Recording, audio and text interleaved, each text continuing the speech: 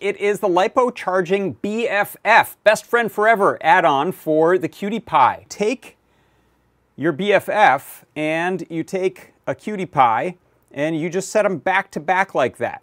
Now you can see this example here, I've got some header pins on there. This gives you a JST plug for adding a LiPo or a lithium-ion battery.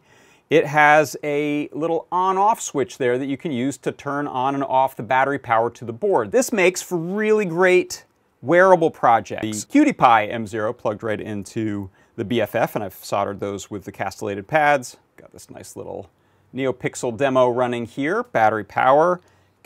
Turn that on and off with the power switch, and we can also charge that right off of the USB. My best friend and yours forever, it is the LiPo Charging BFF add-on for QT Py.